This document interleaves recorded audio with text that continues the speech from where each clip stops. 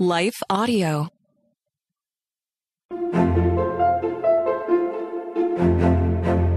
Hello, friends. Welcome to Story Behind Podcast. This is the show for people who love hearing a good story and who believe the world could use more positivity. We're the team behind God Updates and GodTube, and we hope these weekly short stories will brighten your day.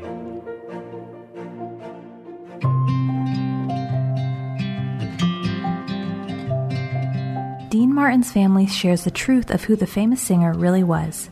Written by Haley Wells. Read by Alyssa Forsberg. Dean Martin's family wants you to know the real truth about the legendary handsome singer.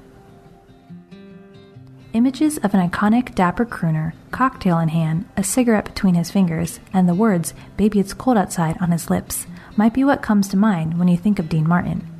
But before hitting Hollywood, Dean, born Dino Crocetti, had an assortment of jobs. He left high school in his junior year, working first in a steel mill and later as a gas station attendant. Eventually, Dean became known in fighting circles as Kid Crochet, and actually found success as a boxer. He won 25 of his 36 matches. But his real gift was his voice. When he discovered that, it wasn't long before he was performing all over the country. Dean first met his longtime partner, Jerry Lewis, in Atlantic City during one of Dean's early nightclub performances. They soon teamed up to create one of the most successful comedy acts of all time. Dean was not merely an amazing singer, he was very funny as well. The duo made 17 movies together, appeared on TV together regularly, and had an incredible 10-year run. Dean and Jerry became great friends, and their work was better for it. However, differing work ethics and resentment led to arguing between the two. While Jerry was admittedly a workaholic, Dean Martin preferred a more family-friendly schedule. Dean sometimes felt that he played second fiddle to Jerry, so that was a source of conflict as well. After splitting in 1956, it was 20 years before Dean and Jerry spoke privately again. Frank Sinatra arranged for a surprise reunion between the two old friends during Jerry's MDA telethon. The event was moving and historic, seeing two friends come together with misty eyes and heartfelt hugs. According to Deanna, Dean's daughter, Dean was a stereotypical Italian father. He was strict and his family was very important to him.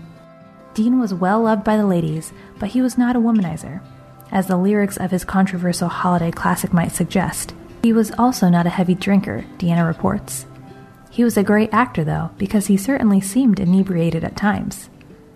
Deanna verified that Dean did have a nose job early on in his career, though he was probably quite the looker even with a more generous nose.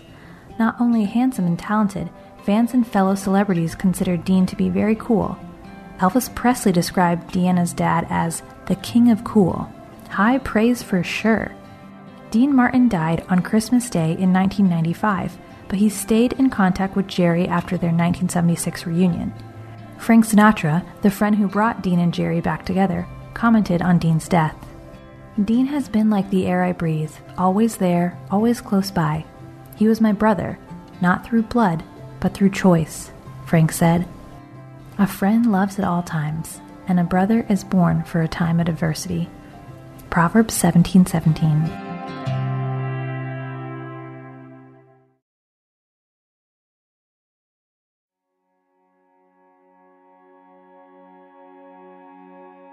Four-year-old called the police to talk about his toys, and then they showed up at his door.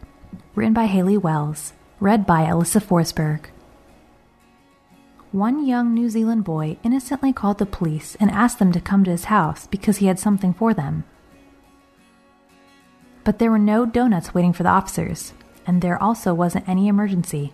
Instead, the tyke had made a call to 111, New Zealand's emergency dispatch number, to invite police to come see his toys. When the female dispatcher answered the call, she was addressed very respectfully as "Police Lady."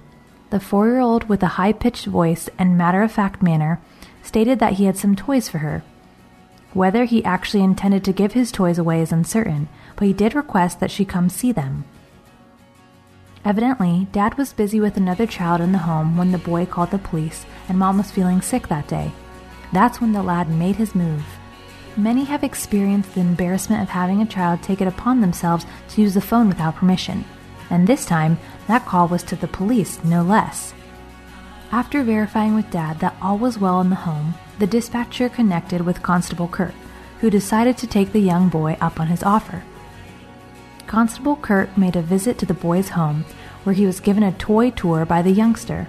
While there, Constable Kurt showed his little admirer a few things as well, including the inside of the patrol car and the car's emergency lights. Constable Kurt even let the boy try on his hat. The call wasn't all fun and games. Constable Kurt took time to explain the proper reason to call the police, and he also explained why it's important not to call if it's not an emergency. You never know, that visit may have even sparked an early career interest for the boy. In the end, it's hard to say who enjoyed the visit more. Constable Kurt admitted that he did have cool toys. Constable Kurt met one little boy right where he was, demonstrating kindness and caring for one of the smallest citizens. That's pretty cool too. Teach them to your children, talking about them when you sit at home and when you walk along the road, when you lie down and when you get up. Deuteronomy 11:19.